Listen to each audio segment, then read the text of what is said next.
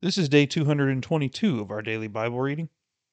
We will be completing the book of Ephesians today, chapter 6, and then we will complete the entire book of Philippians, chapters 1 through 4.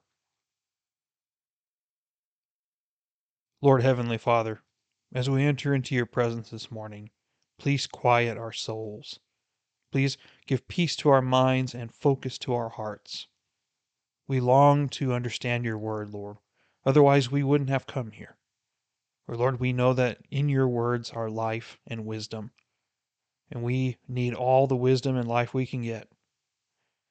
This world is so dark and is so much against us and does not do anything that glorifies you. Lord, help us to be different. Help us to be salt and light like you've called us to be. We can shine in this world and give flavor to it, to preserve the righteousness that you put into it. Please bless the reading of this word. In Jesus' name, amen. Children, obey your parents in the Lord, for this is right. Honor your father and mother, which is the first commandment with a promise, so that it may be well with you, and that you may live long on the earth. Fathers, do not provoke your children to anger, but bring them up in the discipline and instruction of the Lord. Slaves, be obedient to those who are your masters, according to the flesh, with fear and trembling, in the sincerity of your heart, as to Christ, not by way of eye service, as men-pleasers, but as slaves of Christ, doing the will of God from the heart. With good will render service, as to the Lord, and not to men, knowing that whatever good thing each one does, this he will receive back from the Lord, whether slave or free. And masters, do the same thing to them, and give up threatening, knowing that both their master and yours is in heaven, and there is no partiality with him. Finally, be strong in the Lord and in the strength of his might. Put on the full armor of God, so that you will be able to stand firm against the schemes of the devil. For our struggle is not against flesh and blood, but against the rulers, against the powers, against the world forces of this darkness, against the spiritual forces of wickedness in the heavenly places. Therefore, take up the full armor of God, so that you will be able to resist in the evil day, and having done everything, to stand firm. Stand firm, therefore, having girded your loins with truth, and having put on the breastplate of righteousness, and having shod your feet with the preparation of the gospel of peace. In addition to all, taking up the shield of faith, with which you will be able to extinguish all the flaming arrows of the evil one, and take the helmet of salvation and the sword of the Spirit, which is the word of God. With all prayer and petition, pray at all times in the Spirit, and with this in view, be on the alert with all perseverance and petition for all the saints. And pray on my behalf, that utterance may be given to me in the opening of my mouth, to make known with boldness the mystery of the gospel, for which I am an ambassador in chains, that in proclaiming it I may speak boldly, as I ought to speak. But that you also may know about my circumstances, how I am doing, Tychicus, the beloved brother and faithful minister in the Lord, will make everything known to you. I have sent him to you for this very purpose, so that you may know about us, and that he may comfort your hearts. Peace be to the brethren, and love with faith, from God the Father and the Lord Jesus Christ. Grace be with all those who love our Lord Jesus Christ with incorruptible love. Paul and Timothy, bondservants of Christ Jesus. To all the saints in Christ Jesus who are in Philippi, including the overseers and deacons. Grace to you and peace from God our Father and the Lord Jesus Christ. I thank my God in all my remembrance of you, always offering prayer with joy in my every prayer for you all, in view of your participation in the gospel from the first day until now. For I am confident of this very thing, that he who began a good work in you will perfect it until the day of Christ Jesus. For it is only right for me to feel this way about you all, because I have you in my heart, since both in my imprisonment and in the defense and confirmation of the gospel, you all are partakers of grace with me. For God is my witness, how I long for you all with the affection of Christ Jesus. And this I pray, that your love may abound still more and more in real knowledge and all discernment, so that you may approve the things that are excellent, in order to be sincere and blameless until the day of Christ, having been filled with the fruit of righteousness which comes through Jesus Christ, to the glory and praise of God. Now I want you to know, brethren, that my circumstances have turned out for the greater progress of the gospel, so that my imprisonment in the cause of Christ has become well known throughout the whole Praetorian Guard and to everyone else, and that most of the brethren, trusting in the Lord because of my imprisonment, have far more courage to speak the word of God without fear. Some, to be sure, are preaching Christ even from envy and strife, but also some from good will.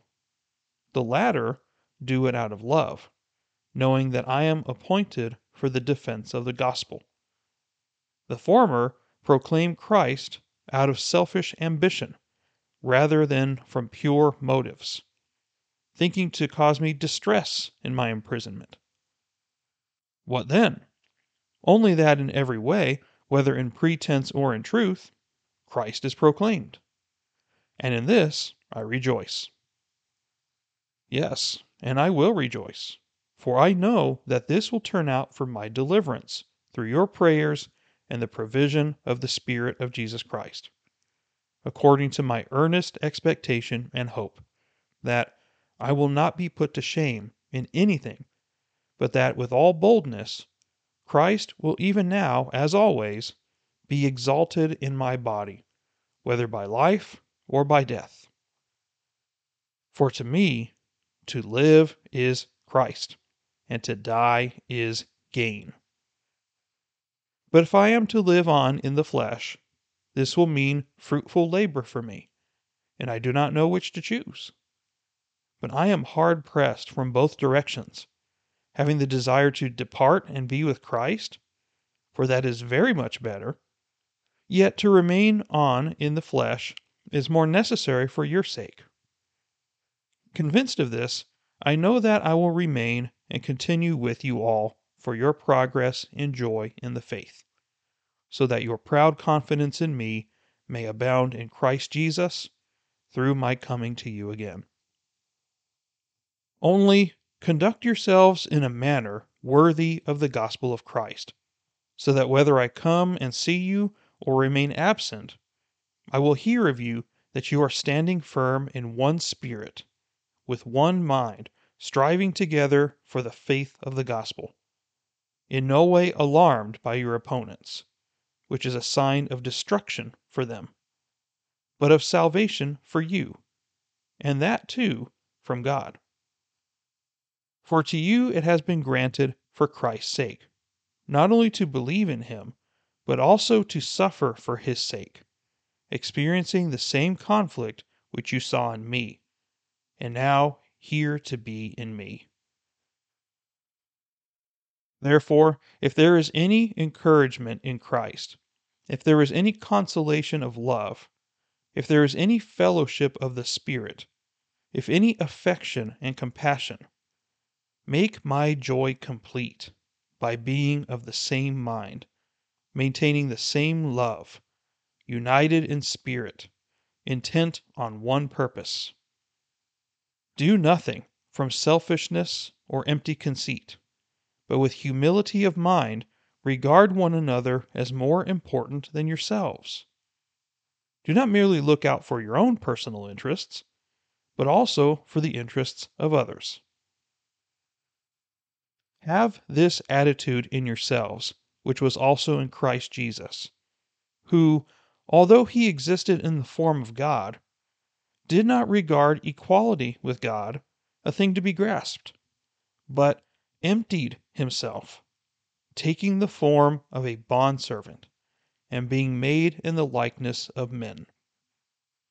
Being found in appearance as a man, he humbled himself by becoming obedient to the point of death, even death on a cross.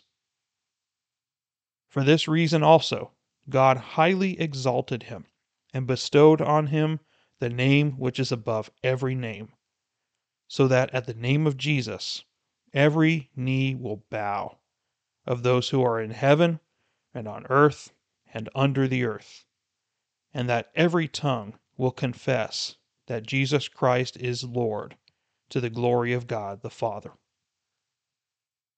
So then, my beloved, just as you have always obeyed, not as in my presence only, but now much more in my absence, work out your salvation with fear and trembling.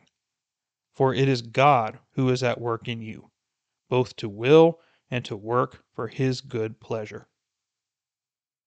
Do all things without grumbling or disputing, so that you will prove yourselves to be blameless and innocent, children of God above reproach, in the midst of a crooked and perverse generation, among whom you appear as lights in the world, holding fast the word of life, so that in the day of Christ I will have reason to glory, because I did not run in vain, nor toil in vain.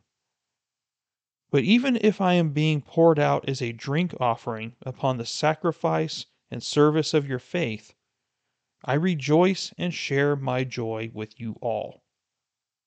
You too, I urge you, rejoice in the same way and share your joy with me.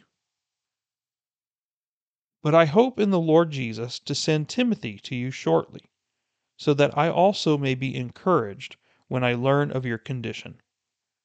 For I have no one else of kindred spirit who will genuinely be concerned for your welfare. For they all speak after their own interests, not those of Christ Jesus. But you know of his proven worth, that he served with me in the furtherance of the gospel, like a child serving his father. Therefore I hope to send him immediately, as soon as I see how things go with me. And I trust in the Lord that I myself also will be coming shortly. But I thought it necessary to send to you Epaphroditus, my brother and my fellow worker and fellow soldier, who is also your messenger and minister to my need, because he was longing for you all, and was distressed because you had heard that he was sick. For indeed he was sick to the point of death, but God had mercy on him, and not on him only, but also on me, so that I would not have sorrow upon sorrow. Therefore I have sent him all the more eagerly, so that when you see him again, you may rejoice, and I may be less concerned about you. Receive him then in the joy of the Lord, and hold men like him in high regard, because he came close to death for the work of Christ, risking his life to complete what was deficient in your service to me. Finally, my brethren, rejoice in the Lord. To write the same things again is no trouble to me, and it is a safeguard for you. Beware of the dogs. Beware of the evil workers. Beware of the false circumcision. For we are the true circumcision, who worship in the Spirit of God and glory in Christ Jesus, and put no confidence in the flesh. although I myself might have confidence even in the flesh. If anyone else has a mind to put confidence in the flesh, I far more.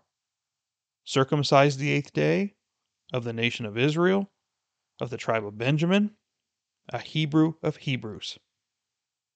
As to the law, a Pharisee. As to zeal, a persecutor of the church. As to the righteousness which is in the law, found blameless. But whatever things were gain to me, those things I have counted as loss for the sake of Christ. More than that, I count all things to be loss, in view of the surpassing value of knowing Christ Jesus my Lord, for whom I have suffered the loss of all things, and count them but rubbish, so that I may gain Christ, and may be found in him, not having a righteousness of my own, derived from the law, but that which is through faith in Christ, the righteousness which comes from God on the basis of faith, that I may know him and the power of his resurrection and the fellowship of his sufferings, being conformed to his death, in order that I may attain to the resurrection from the dead.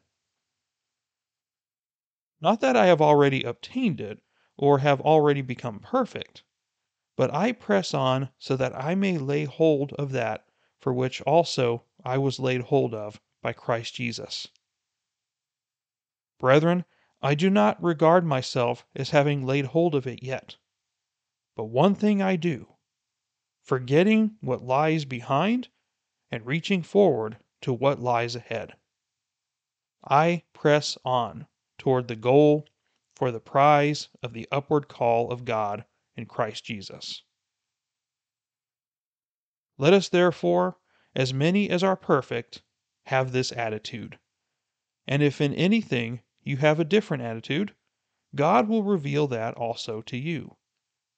However, let us keep living by that same standard to which we have attained.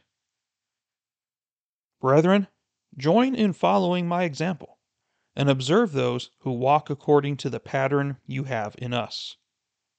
For many walk, of whom I often told you, and now tell you even weeping, that they are enemies of the cross of Christ, whose end is destruction, whose God is their appetite, and whose glory is in their shame, who set their minds on earthly things. For our citizenship is in heaven, from which also we eagerly await for a Savior, the Lord Jesus Christ, who will transform the body of our humble state into conformity with the body of his glory, by the exertion of the power that he has even to subject all things to himself. Therefore, my beloved brethren, whom I long to see, my joy and crown, in this way stand firm in the Lord, my beloved. I urged Euodia and I urged Syntyche to live in harmony in the Lord. Indeed, true companion, I ask you also to help these women who have shared my struggle in the cause of the gospel, together with Clement also, and the rest of my fellow workers, whose names are in the book of life. Rejoice in the Lord always. Again, I will say, rejoice. Let your gentle spirit be known to all men. The Lord is near. Be anxious for nothing, but in everything by prayer and supplication with thanksgiving, let your requests be made known to God. And the peace of God, which surpasses all comprehension, will guard your hearts and your minds in Christ Jesus. Finally, brethren, whatever is true, whatever is honorable, whatever is right, whatever is pure, whatever is lovely, whatever is of good repute, if there is any excellence, and if anything worthy of praise, dwell on these things. The things you have learned and received and heard and seen in me, practice these things, and the God of peace will be with you. But I rejoiced in the Lord greatly, that now at last you have revived your concern for me. Indeed, you were concerned before, but you lacked opportunity. Not that I speak from want, for I have learned to be content in whatever circumstances I am. I know how to get along with humble means, and I also know how to live in prosperity. In any and every circumstance, I have learned the secret of being filled and going hungry, both of having abundance and suffering need. I can do all things through him who strengthens me. Nevertheless, you have done well to share with me in my affliction. You yourselves also know, Philippians, that at the first preaching of the gospel, after I left Macedonia, no church shared with me in the matter of giving and receiving, but you alone. For even in Thessalonica you sent a gift more than once for my needs. Not that I seek the gift itself, but I seek for the profit which increases to your account. But I have received everything in full, and have an abundance. I am amply supplied, having received from Epaphroditus what you have sent, a fragrant aroma, an acceptable sacrifice, well pleasing to God. And my God will supply all your needs according to his riches in glory in Christ Jesus. Now to our God and Father be the glory forever and ever. Amen. Greet every saint in Christ Jesus. The brethren who are with me greet you. All the saints greet you, especially those of Caesar's household. The grace of the Lord Jesus Christ be with your spirit. All right, let's go through a few things that we've read today that are very good doctrine. In chapter 6, we have the completion of obedience in the family dynamic. First, we have husbands, how you interact with your wives, and wives, how you interact with your husbands. And now you have the dynamic of children with your parents. Now, obviously, obedience to parents is part of every child's obligation, even if they're not saved, right? Even if their parents are not believers. Because the main reason we do it is because God instructed us to do it. It says in the Ten Commandments, honor your mother and father. And he mentions that this is the first commandment with a promise.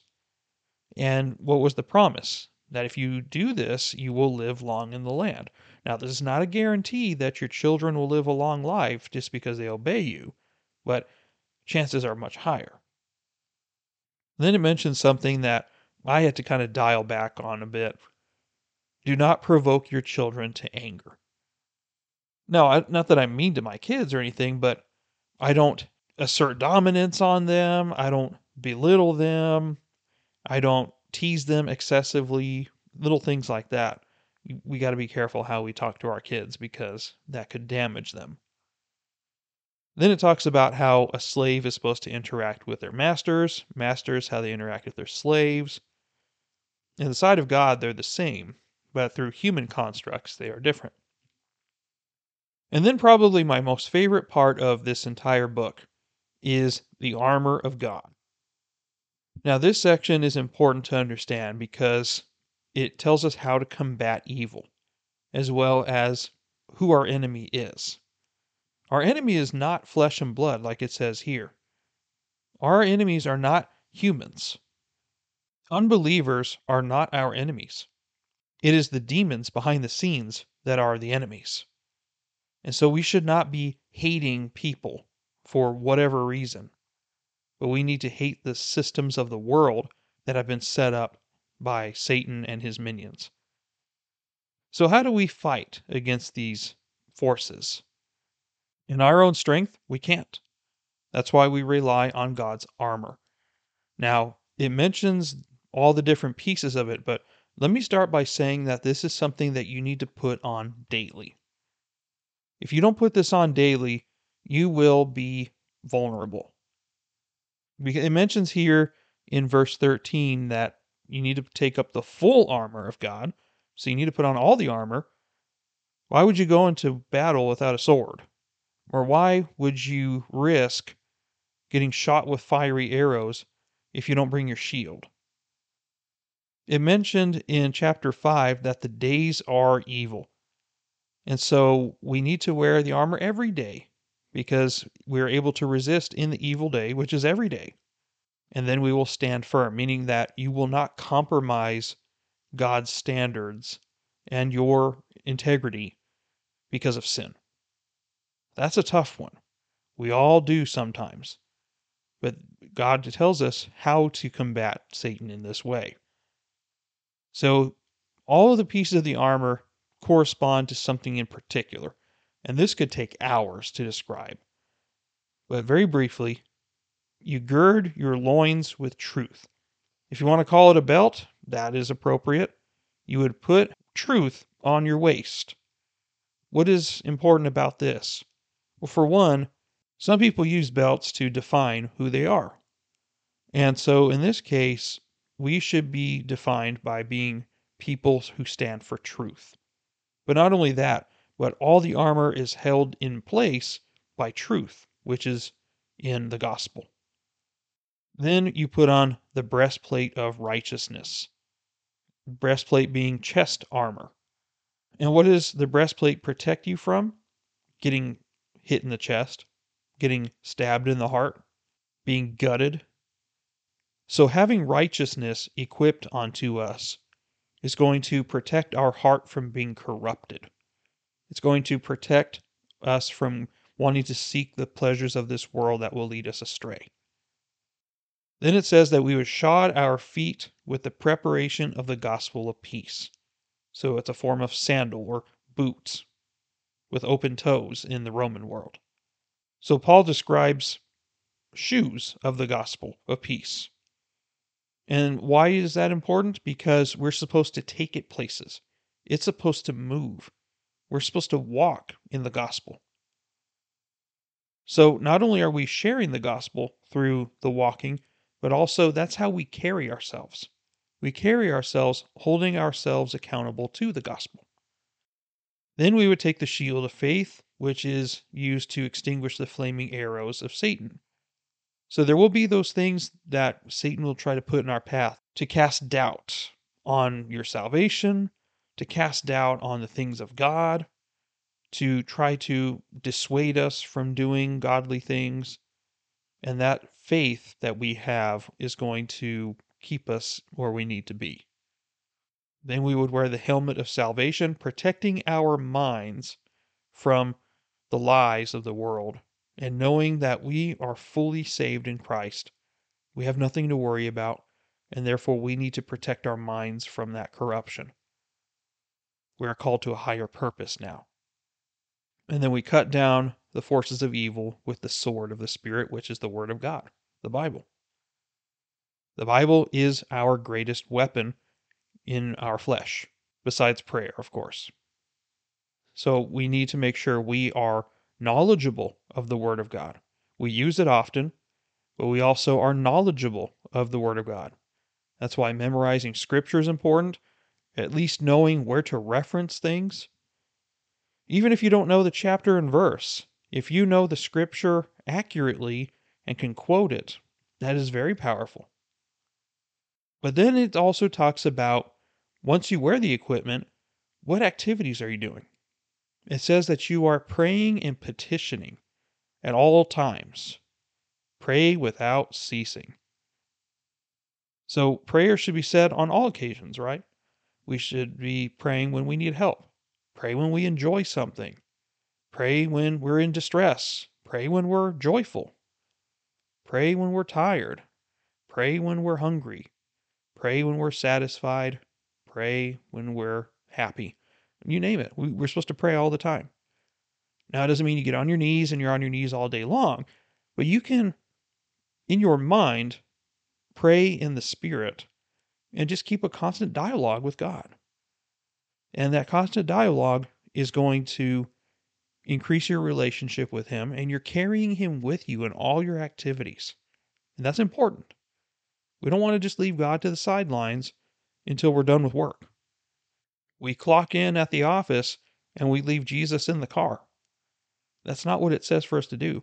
He's supposed to go in with us and be with us in all our activities, great or small.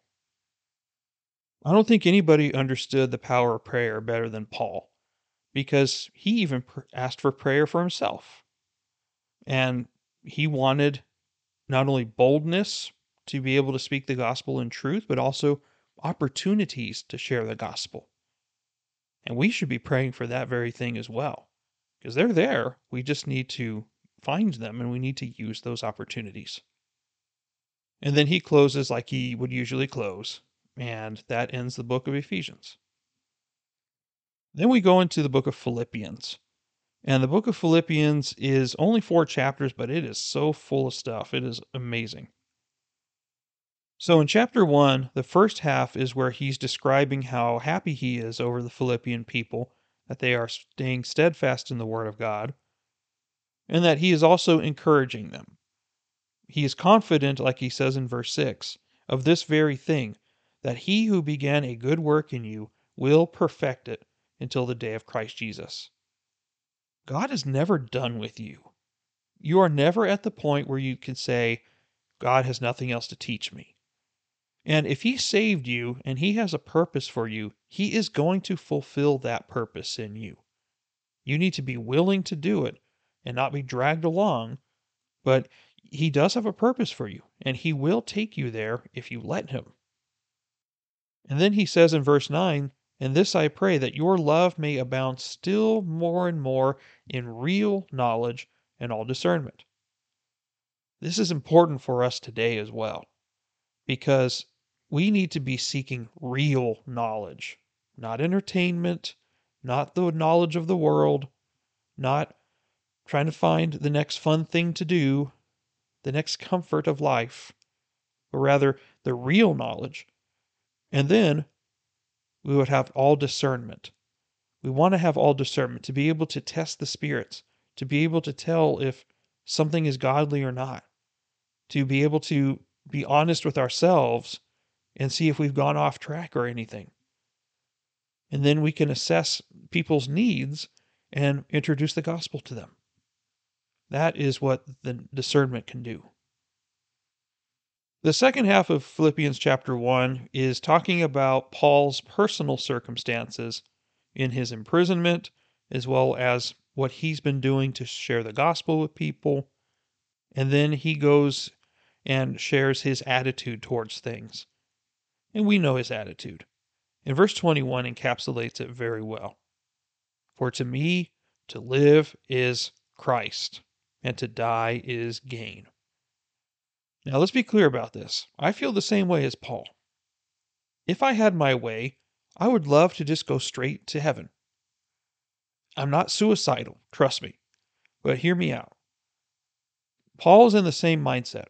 He knows that he's in a fallen world. He knows that he has to go through suffering and hardships and sorrows all the time. But yet he also understands what's coming in the future. He knows that we're going to go to heaven. And when we go to heaven, there will be no more tears. There will be no more sorrow. There will be no more pain. All of those things will be gone. And yes, I share and agree in Paul's assessment of that. If I had the choice and not bring sorrow upon my family, I would be happy to go to heaven right now. I would be happy to shed this sinful body and to no longer have to struggle with it. And I would love to be in eternal peace and joy with the Lord. That should be all of our goals. And we know that's what's coming at the end. That is a guarantee. We know that is coming. And so we need to, while we still draw breath, do everything we can to further the kingdom of God. That is what we're here for. That's why we still exist. Because God has a purpose for us in bringing the gospel to more people. Because we need more people to feel the way that we feel in that regard. to have that confidence in Christ, as well as to know who he is at all. And then when our course is done, then we will be able to enjoy the things that we're looking forward to. In chapter 2, he begins with instructing the Philippians to act in a sense of humility, to do all things for the common good of others, and to put the needs of others above their own. Like he says in verse 2, make my joy complete by being of the same mind, maintaining the same love, united in spirit, intent on one purpose. And what is that purpose? To further the gospel of Christ. Do nothing from selfishness or empty conceit, but with humility of mind, regard one another as more important than ourselves. Do not merely look out for your own interests, but for the interests of others. And that's the kind of attitude that Christ had, and he wants us to imitate that. And then he gives a very powerful example of how he humbled himself as a man. This is referred to elsewhere as being called the kenosis, the emptying of Jesus Christ. Now let's be clear. He did not sacrifice his deity. If he gave up any part of his deity, then he would not be God. He's still God. He allowed limits to be placed on him. He needed to eat. He needed to sleep. He grew tired. He had human emotions. These are limitations that he doesn't normally put on himself. And so whenever he came as a man, and showing that it is a more lowly form than what he originally was, he humbled himself before the Father and showed not only an attitude of obedience for our benefit, but also because he was lesser than his Father at the moment in some regards.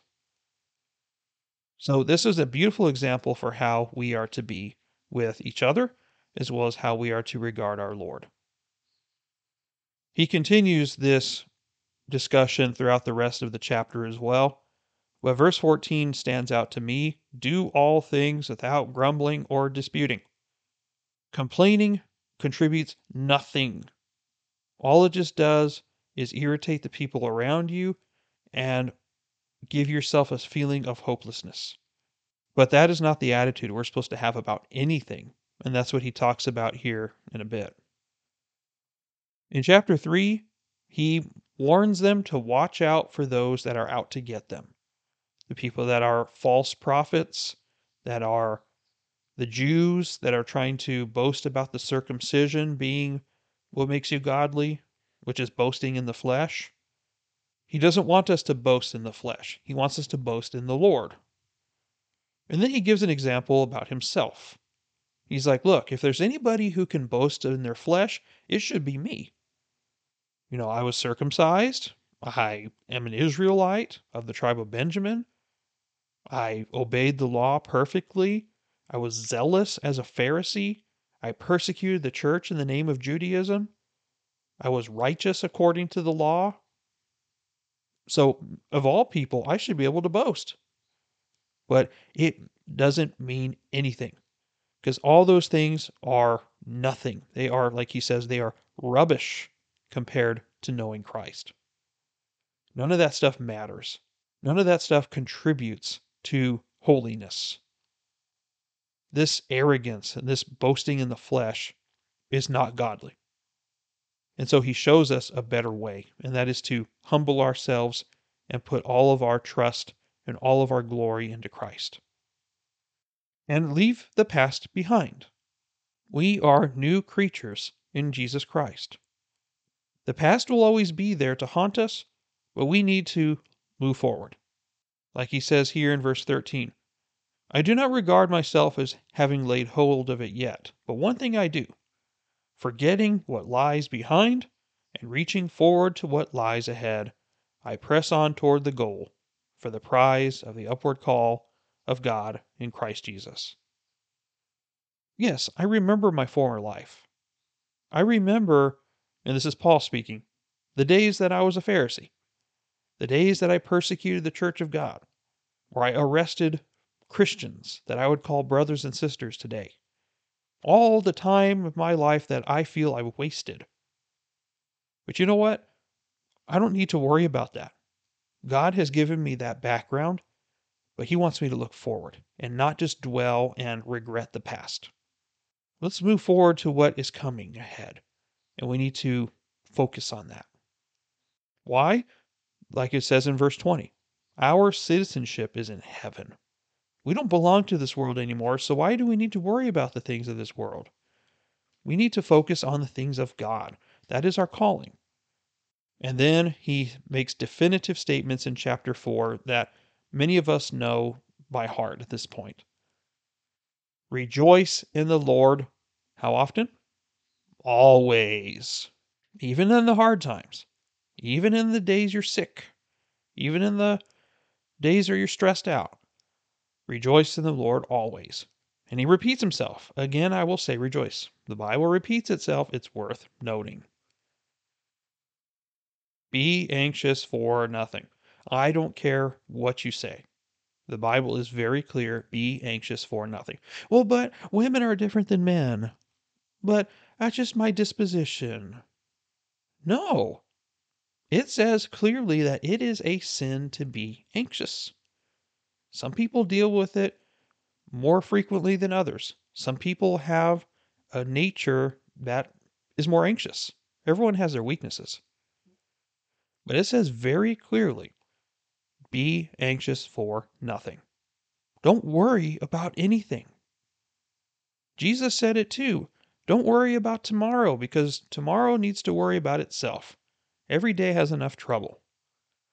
If Jesus said it, then what Paul is saying is reinforcing the original statement of Jesus. We don't need to be worrying about stuff.